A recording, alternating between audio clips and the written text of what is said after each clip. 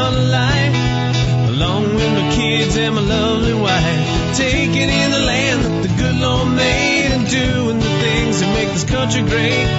Doing my part to keep the things in line, respecting the land that's yours and mine. No doubt about it, this right here's the good life. This is living the hunt life. Welcome to the on-air home for the Brotherhood of Hunters. Welcome to the Hunt Life Outdoor Show. Brought to you by Hunt Life. Take aim. And now, here are your hosts, Jeff Lageman, Kevin Favor, and Kirk Waltz. Good morning and welcome to the Hunt Life Outdoor Show. I'm Jeff Lageman along with Kevin Favor and Kirk Waltz. And last weekend, we're in studio, and Kevin, you handed me a book. I did. In the studio last week, and the book is entitled Sharkman of Cortez, yep. and your partner in the television show that you have on the Pursuit Channel, Tales from the Outdoors, Brad Decker, had an opportunity to meet a man in Florida who I guess was on the cutting edge of shark fishing way back in the mid-late 60s. Sure. And I got to be honest with you, you and Kirk are both charter captains. I'm a diehard fisherman. Right. And I love reading books about fishing. And so last Saturday, 1 week ago, I started reading this book, Sharkman of Cortez, by Captain Bill Goldschmitt. And I have not been able to put this thing down in the week's time, and I'm almost there. Yeah. I'm almost done. Right. And I have been thoroughly entertained, and I was excited that Brad was able to get Captain Bill Goldschmitt on the show with us today. And without further ado, let's welcome in Captain Bill Goldschmitt. Good morning, Captain Bill. How you doing, folks? We're doing very good. Hey, I have thoroughly enjoyed reading your book, and if folks want to follow along while we're, and learn more about you, the website sharkmanofcortez.com, and this is really a story of your life fishing for sharks, starting back in 1967? Is that correct? When you were a young man, 16 years old, just packed your bags and left Pittsburgh and went to Florida?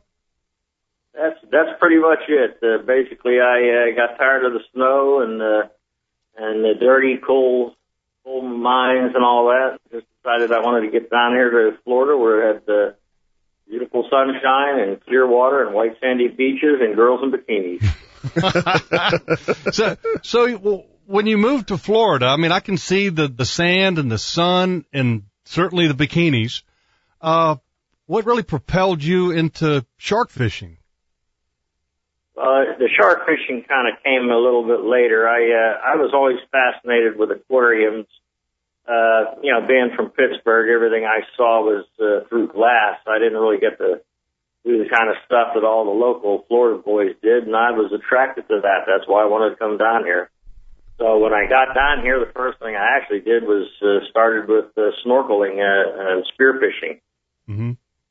And sharks, holy cow! I mean, I'm much like you in that, I came from Virginia. When I came to Florida, and I got to see, I think my first real batch of sharks, Kevin, it was with you, and we were behind a shrimp boat as they're dumping their bycatch, and all of a sudden when they dumped the bycatch, I mean, the number of sharks that we saw that day were like, holy cow. But you started shark fishing, and boy, you talk about up close and personal. You're not going after these sharks with rod and reel. You did it hand lining sharks. Well, what happened was, like I said, I started working with some fishermen. That's what I wanted to do, and I wanted to work gill nets. That's what everybody used were the gill nets, and of course crab traps. And what got started with the sharks was the captain I worked with said that the shark meat was the best bait in crab traps. It was firm, it didn't get pulled apart by all of the little fish. So consequently, if we used shark meat in the crab traps, we caught more crabs. So and there was nobody commercially catching sharks. I mean, basically the commercial fishing industry had died out in the early 60s, actually. So the few sharks that were caught were the bycatch and the gill nets. So I took it upon myself to try to get out there and catch bigger ones so that I could supply the meat for other crabbers. So that's really how I got started, guy. And I'm curious, Captain Bill. My name's Captain Kevin Favor. I'm a charter captain out of St. Augustine, Florida. And when I read that part about the book, I found that interesting. And maybe I'm assuming that, living in this era, there are so many people now that shark fish, and there's so many people that enjoy, eating them. I mean, obviously the limits are very strict. But whenever you talked about that, whenever you were making your living at that time, working on a crab boat and they were using, different types of bait and they all assumed that, shark meat was the best bait. Why weren't there more people shark fishing? I mean, was it simply for the fact that they were intimidated by them or they just didn't know how to catch them? I was just kind of curious, because listen, I'm very good friends, and so is Captain Kirk. I'm very good friends with crabbers around here. I mean, we deal with these guys every day. And Kirk, do you know any of them that use shark meat for bait? I don't either. And so I was just kind of curious. No, they don't use it anymore. This was something that they had to be taught, really. Some of the crabbers, the smart ones, I don't want to step on anybody's egos here. You're going to deal with this in fishing, sportsmen, and all that. But the successful crabbers did use the shark meat.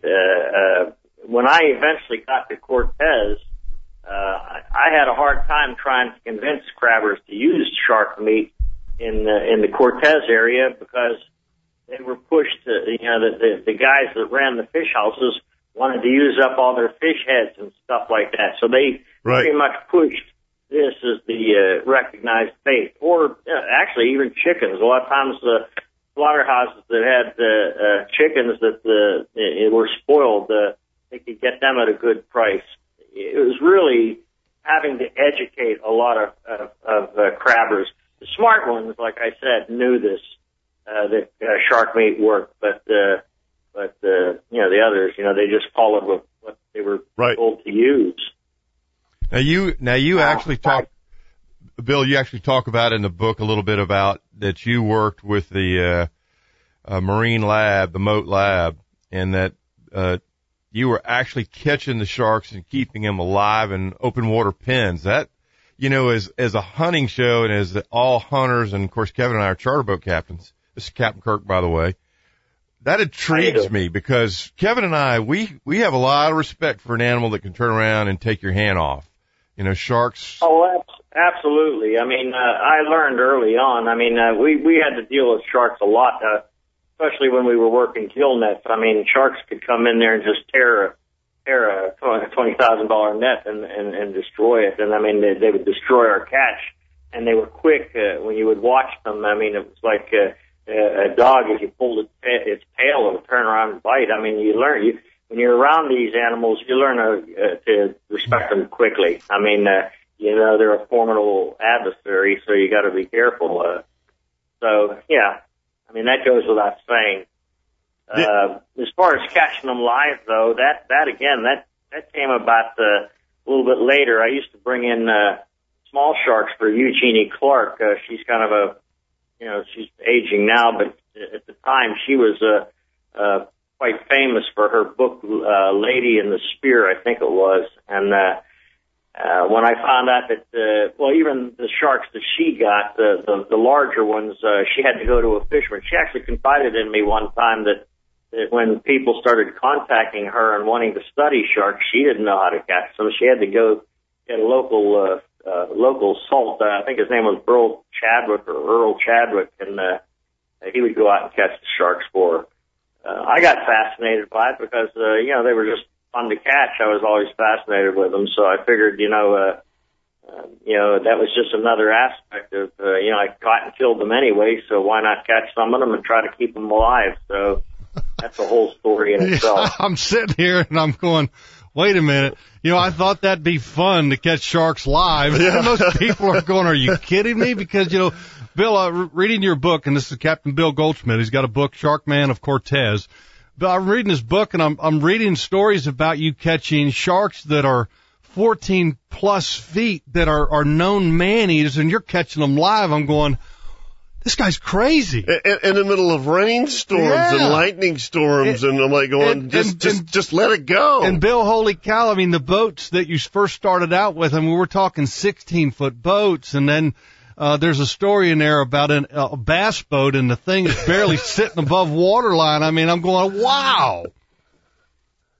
Well, I was always pretty much a strange fellow at a young age. Well, hey, now wait a minute. Well, really? A lot of people didn't hang out with me a lot. I was pretty much of a loner, and I did things my way, and I was pretty hard to get along with, really. And basically, I felt comfortable out there by myself. I didn't have the money to afford really large boats, so I mean, it was basically I used what I could get. I mean, when I first started bringing the sharks in on a long line, I mean, a lot of people a lot of the old salts, kind of were putting wagers on how long I'd be around, but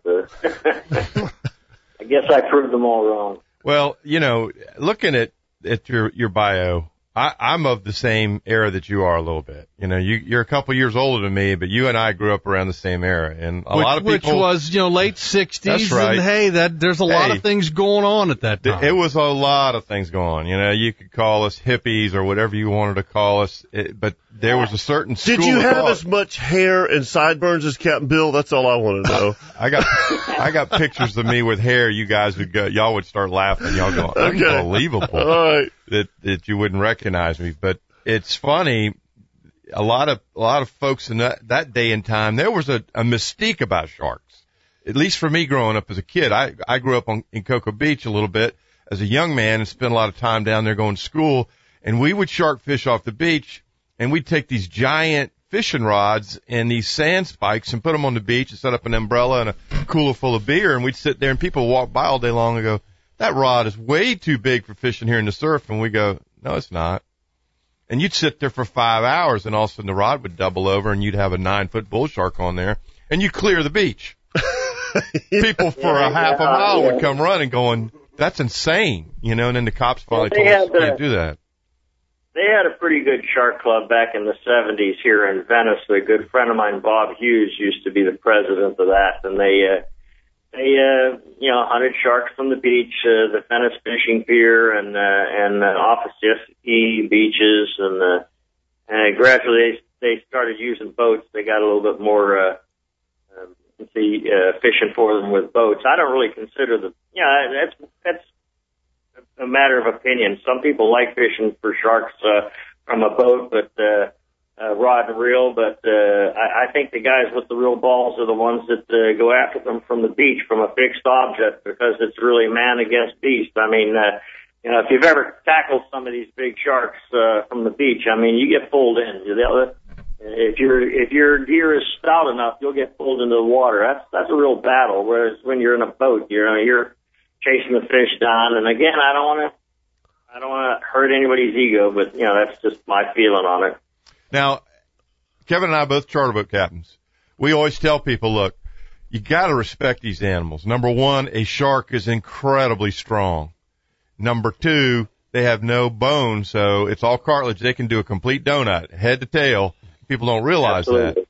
When you're handling them to put them in a live pen, that's a dicey manipulation right there. Well, and Captain Bill, hold that thought, because we're going to take a break here on the Hunt Life Outdoor Show, and when we come back, we want to hear what it's like to hand line a live shark back to the boat and bring it back to shore live. And we're talking here with Captain Bill Goldschmitt, who is the author of the book Sharkman of Cortez.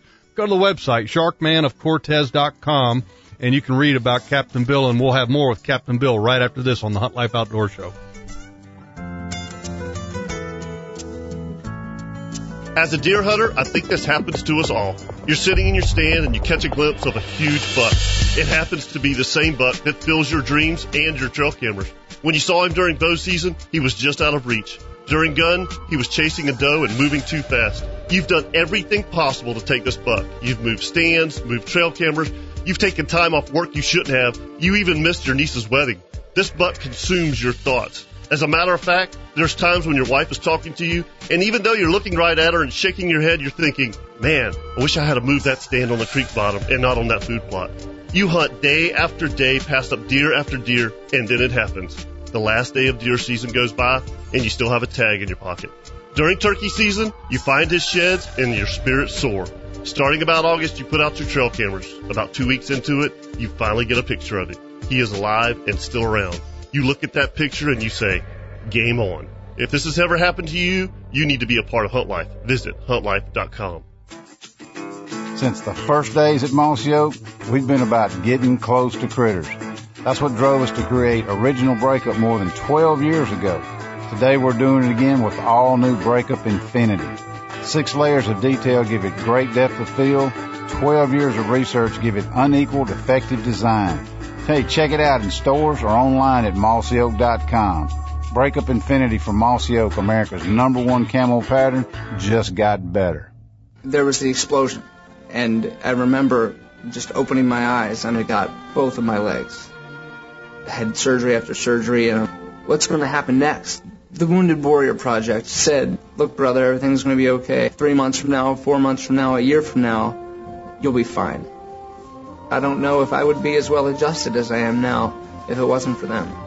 To learn more, call 1-877-832-6997 or visit woundedwarriorproject.org.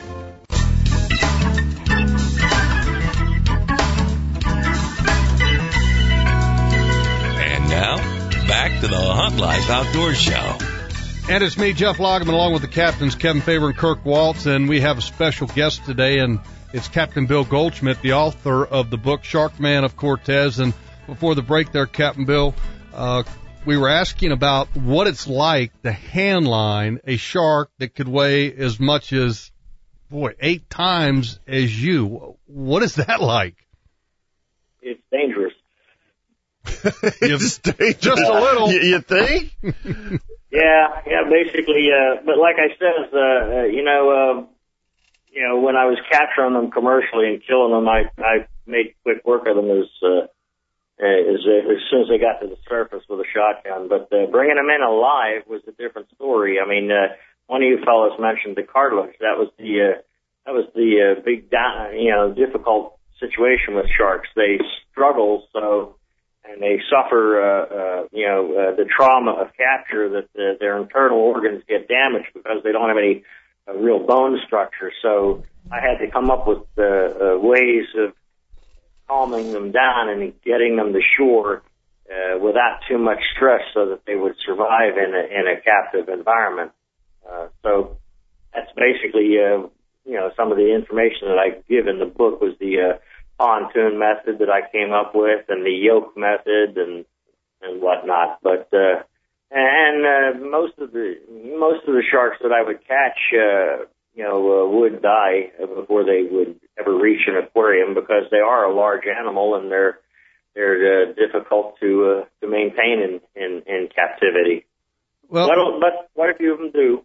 They make it. And Bill, you captured sharks live for places such as Marineland, which is close to us in St. Augustine, Marine Laboratory, Miami Seaquarium. Back memories. SeaWorld. I mean, what's the biggest shark that you caught live to deliver to one of these type of places? Well, actually, the biggest ones we brought in was when I worked at the Miami Seaquarium down in off Key Biscayne. They had a very large boat with a large live well in there, so consequently, when we pulled up sharks, the big sharks on the line, we were able to pull them right through the stern into the live well, and then, of course, when we got to shore, we brought them into a huge shark channel, so we could keep 12, 14-foot tigers, all of the largest bulls, wow. 10-footers, but that place has become a thing of the past, just like Marineland. I got to be honest with you. When I was growing up, I mean, this place, the United States, was land of the free and home of the brave. Over the last couple decades, we've become land of the lobbyists, home of the special interest, and the outdoorsman's, suffering dearly. Amen. Yeah, we understand. Yep. Hey, one of the things that I think about too, and you tell me about some of these large sharks, and you having to transport them. I, for one, know that and I know Kevin does too, and Jeff, it's very difficult to keep a shark alive because, correct me if I'm wrong, they have to constantly move all the time to breathe, right? Yeah, they do. Most of the sharks have to have water come through their mouth and out their gills to survive. But there are certain sharks like the nurse shark, lemon shark. They can rest motionless on the bottom and still breathe. So they're the ones that generally become more popular as an exhibit, but they're not really the toothy critters that I'm used to bringing in. All right, Captain Bill, since you're the expert, I have a question because Kirk and I catch a bunch of sharks, and people all the time, hey, what is this? What is that? And there's obviously certain ones that I know that are obvious, and there's other ones that aren't so obvious to me, and there's two sharks that are interesting to me. One is a black tip, okay, and the other one is a spinner shark. Good eating. Absolutely. The spinner sharks are fantastic. I mean, is there a difference between a spinner shark and a black tip? And then after you answer that, I want to ask you about a brown shark, but tell me the difference between a spinner shark and a black tip. Well, the spinner shark used to be considered what they called the large black. In the early days, they called the two black tips large and small. Well, most people would just think that small, large is large, but really, what it really meant was the large black tip was a deeper water shark and came in cold weather. You guys fish mostly, I assume, on the Atlantic Ocean. Spinners are pretty common, but during the really summer months, they kind of migrate to other areas. The black tip is the smaller black tip. Actually, grows to 8 feet. Some of them. They're a summer shark. They're a little bit more robust body.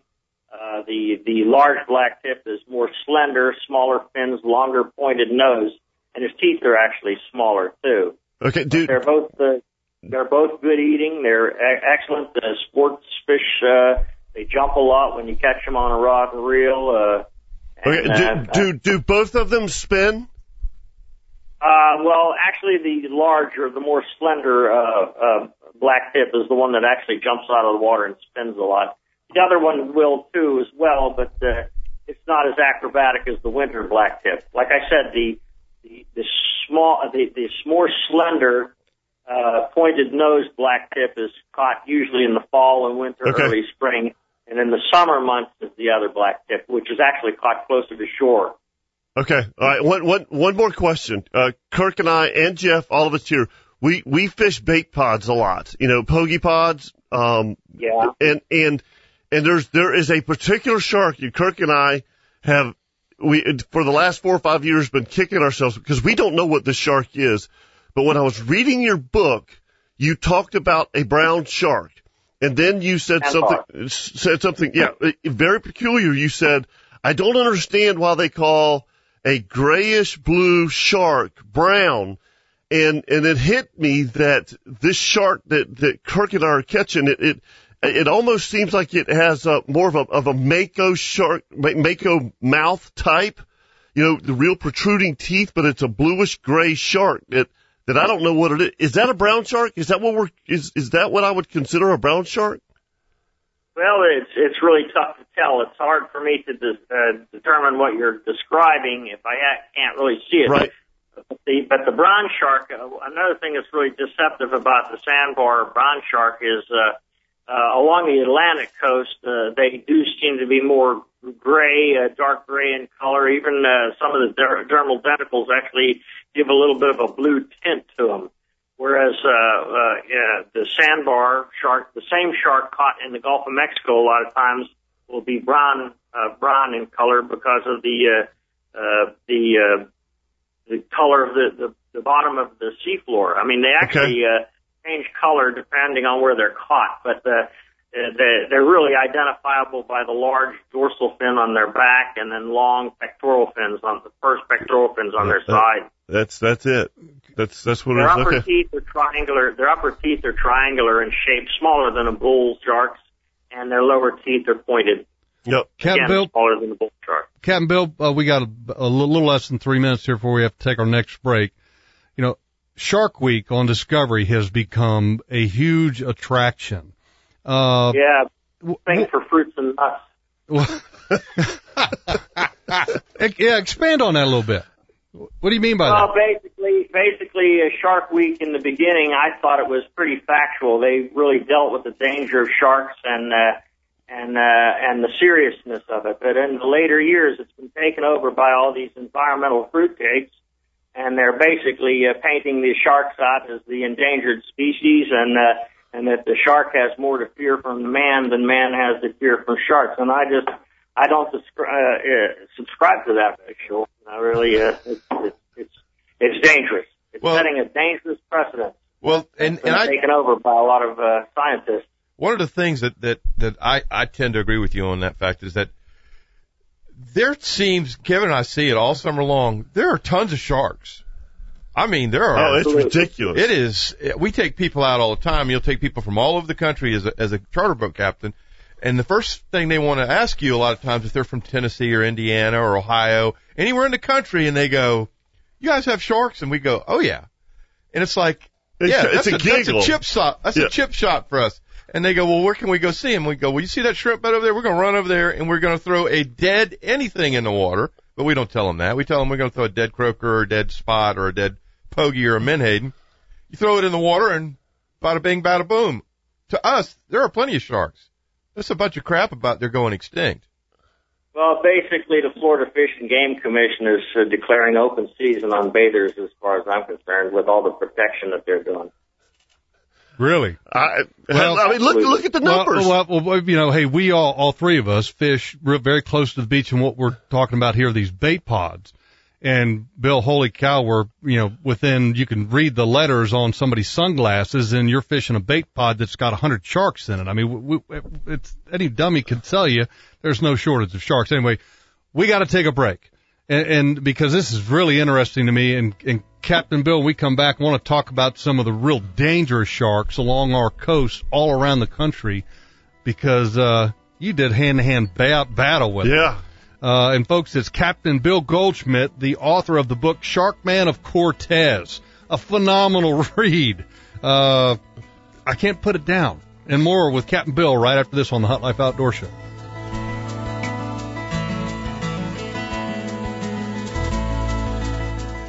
After sweating it out all afternoon, I have finally accepted that no turkey of any kind lives within a mile of where I'm sitting. Time to pack it in. And just in time to get a text from Joe.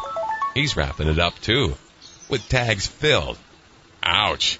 But as I throw in the towel, it hits me. In just 30 minutes, I'll be back at camp. We'll all settle in, kick back, talk about the day, cheer our successes and jeer our failures. Best thing is, we'll do it all with a spirit of friendship and fellowship. It's the fellowship of hunters everywhere, safely home from the hunt. Without a doubt, this is the Hunt Life. If you're living the Hunt Life too, it's time you tell the world about it, even if it is a little chilly outside. Check out the online store at huntlife.com for our ultra-warm hooded sweatshirt, fleece vest, and knit cap. This winter, show everyone you're living the Hunt Life. Visit huntlife.com today. You want to get really close to critters this fall? Then you'll have to try all-new Breakup Infinity from Mossy Oak. 6 layers of detail give it great depth of field. 12 years of research give it unequaled, effective design. Together, they represent the most dramatic, high-tech leap in the history of camo. Check it out in stores or online at mossyoak.com. Breakup Infinity from Mossy Oak, America's #1 camo pattern, just got better. Let fish and wildlife biologist Scotty Brown's 25 years of experience work for your property with Southern Sportsman Aquatics and Land Management. They help landowners on developing and managing properties where recreational fishing and or hunting is the priority. Their lake management services include fish population sampling, electrofishing, water analysis, vegetation establishment or reduction, lake design or renovation, and long-term management strategies for your water body's future. Southern Sportsman Aquatics and Land Management installs and repairs aeration systems, fountains, fish and game feeders, and their own design, Forever Tree fish attractors. They're experts in keeping small public water bodies and retention ponds in housing developments and golf courses working properly. So if you're looking to improve your property's aquatic resources, call Scotty Brown at Southern Sportsman Aquatics and Land Management at 214-383-3223. That's 214-383-3223. I've been a member of the Federation for 18 years. The Federation stands for good stewardship of the resources and preserving our hunting heritage. Through those efforts, I want my kids to be able to enjoy the same privilege that I have. My father joined the Federation for me, and I've done the same for my children. Jake's, Women in the Outdoors, and Wheeling Sportsmen. They want to be the best conservation organization in the world.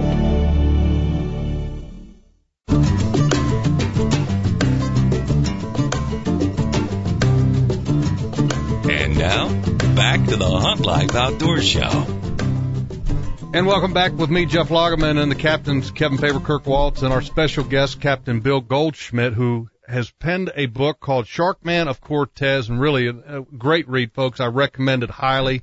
And Captain Bill, on the back cover of the book, it says, "Learn the truth about sharks from a man whose livelihood depended on them." And we hear so much on these Shark Week things, and they talk about shark attacks, and certainly in our waters we have tigers and bulls, and I guess there's mako sharks somewhere around, and of course the great white, which you hammerheads.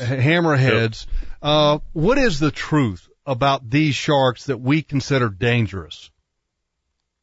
Well, really, I found that early in my career, as I would catch sharks on my long line, I found that the biggest sharks, the really 1,200-1,500 pound sharks that I was catching, I caught them within a mile of the beach, not really far offshore.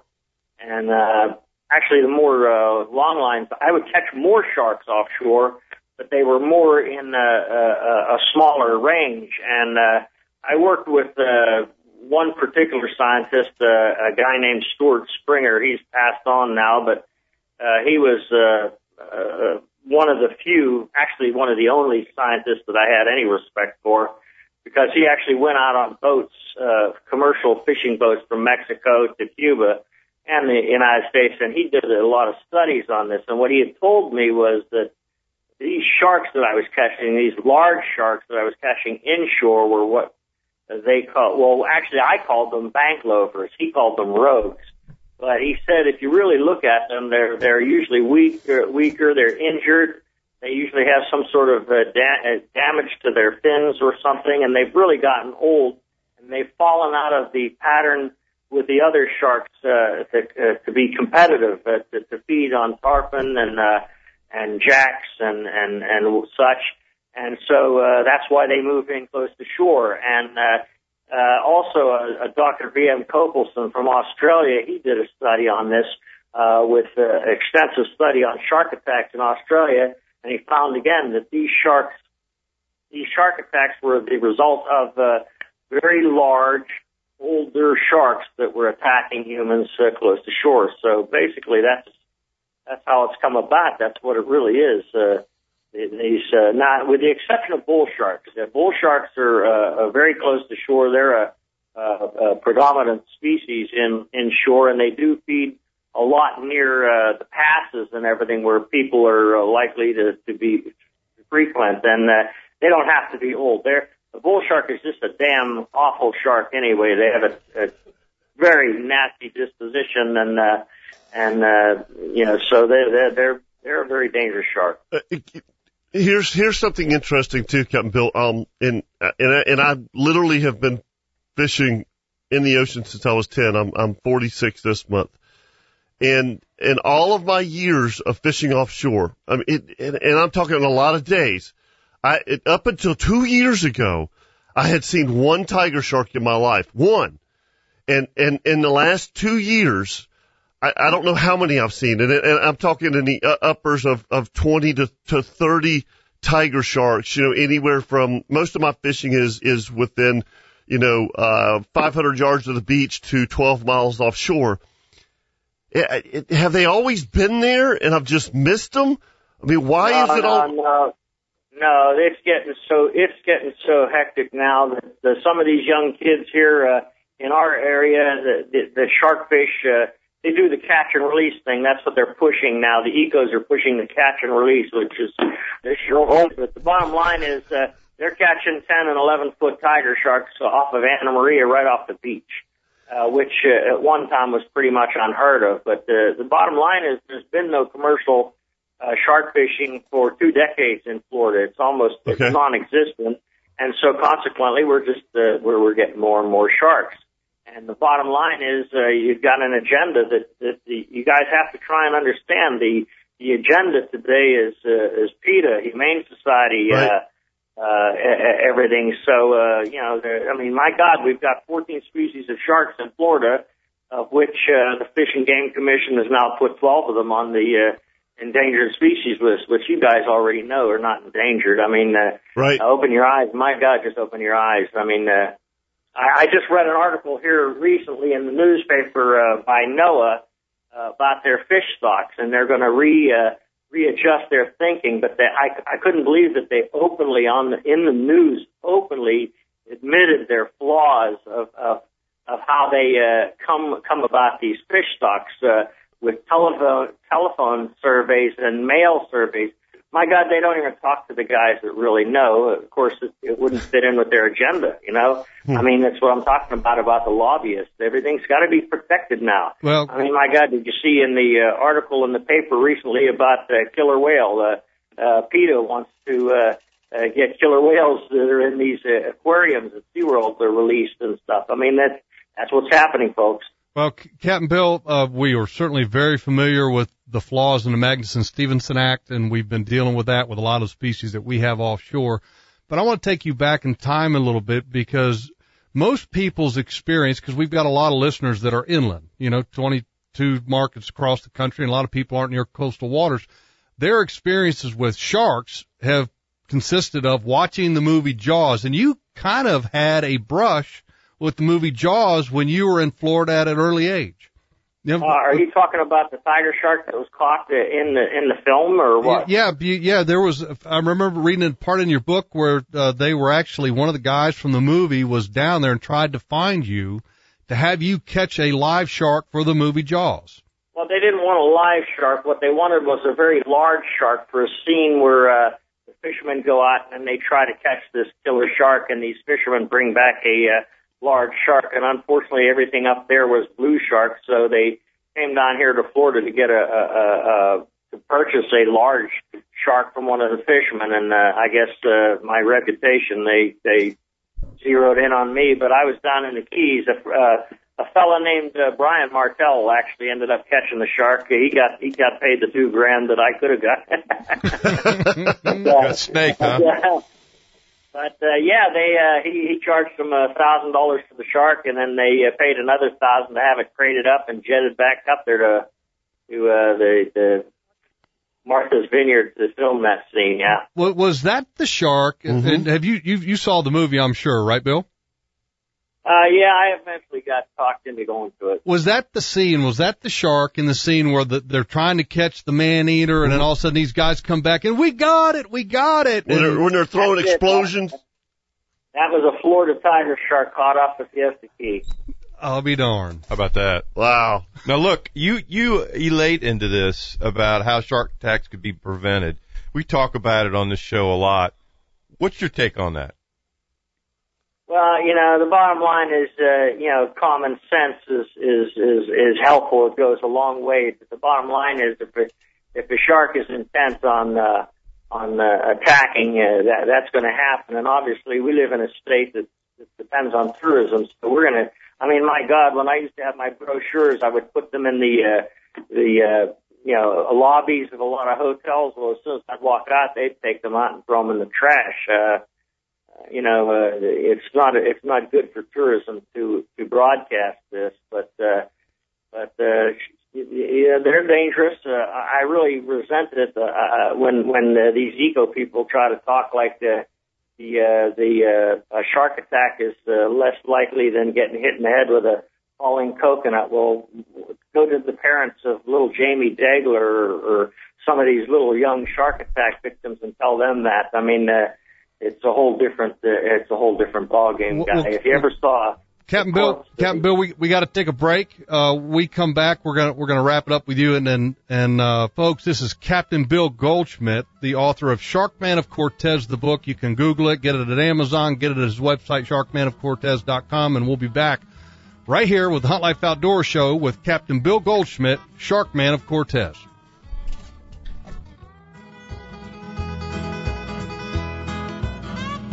As a hunter, we all know that perfect morning. You wake up early before the sun, you have a cup of coffee, grab some snacks, and start towards your stand. You have waited for this morning all year. The wind's perfect, the temperature's just right, and the bucks are in full rut. You sit in the dark, straining your ears for any little noise. The sun finally starts to filter through the trees, then it happens. A doe comes by you on a fast trot. You immediately clip your release to your bow because you know he is coming. You hear a loud grunt and see antlers. It's a buck, a big buck. You stand up trying not to concentrate on the antlers. Your hands are shaking. You can't control the trembling in your knees. You draw the bow back praying the buck continues down the trail. But as big bucks do, he turns. Your heart sinks. You have a decent shot, but not one you're comfortable with. You decide to let him go. Even though you're disappointed, you can't help but think just how cool that was. The folks at Hunt Life, they know how you feel. That's why they started Hunt Life, so we can share our outdoor experiences with each other. If you know this feeling, visit huntlife.com, because Hunt Life knows it's all about the outdoor experience. America's #1 camo pattern just got better. All new Breakup Infinity from Mossy Oak. 6 layers of detail give it great depth of field. 12 years of research give it unequaled, effective design. Together, they break up a hunter's outline like never before. Check it out in stores or online at mossyoak.com. Breakup Infinity from Mossy Oak. It's not a passion, it's an obsession. We know the future of hunting depends on our nation's youth. But did you know that in many states, it's illegal for you to take your son or daughter hunting until the age of 12 or even older? As a result, we have fewer young hunters, and the Families Afield program is designed to eliminate those barriers. Hunting is safe, and the safest hunters afield are young people with adult mentors. Visit our website at familiesafield.org to find out how you can bring more families afield. And now, back to the Hunt Life Outdoors Show. It's been a great show. And it's been fantastic. And Captain Bill Goldschmitt, Bill, we'd like to thank you for coming on. Love your book. I hope you think about doing a second book. Because I've been so entertained by the Sharkman of Cortez. And Bill, correct me if I'm wrong, if people buy the book from the website, sharkmanofcortez.com, you will personally autograph it, is that correct? Yeah, we sign it, and I put a little drawing of a shark, kind of my artistic rendition. And any thoughts of doing a second one? Yeah, I'm planning on going out to Australia and Africa and killing some great whites that are eating people, and hopefully I can do it before PETA gets there. That's awesome. Bill, thank you so much. It's been a great show, and more importantly, thank you for the book, because I really have. I mean, this is a must-read for fishermen, no matter where you live. Yeah. Thank you, Bill. Well, it's been a pleasure talking to the outdoorsman. Thank you, Bill. Take care. See you, buddy. Awesome. I'm not joking. This book is fantastic, and you guys feel the same way. Oh yeah. Thoroughly enjoying it, and you can see where I'm at in the book, about 3/4 of the way through.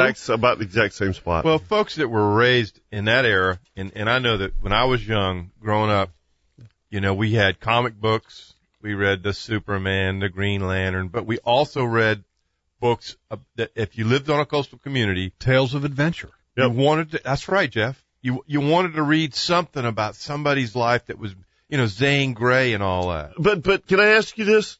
Seriously, Kurt, how many nights have you spent on the beach shark fishing?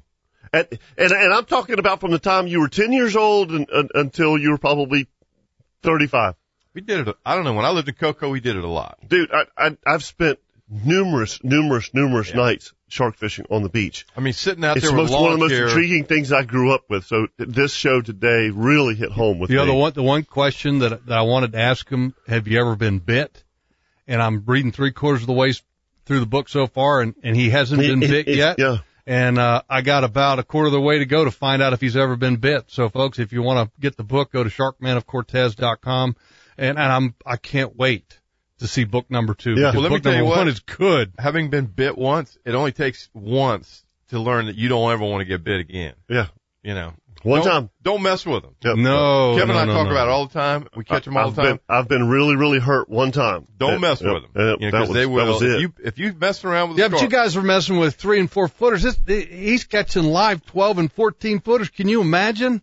I mean, getting out and walking in knee-deep water with a shark like that. I would absolutely do it. I would love to do it. He's a wild man, and folks, just one thing. This is not a book for children to read. No, it is not. No, it's got some expletives in it. That's what he is. Yeah. I mean, so just kind of remember that. Yeah, it's a little R-rated. Yeah, thanks again to Captain Bill Goldschmitt, the author of Sharkman of Cortez, and that was a good show, and he's a character now. Yeah. We'll talk to everybody same time, same place next week right here with Hunt Life Outdoor Show.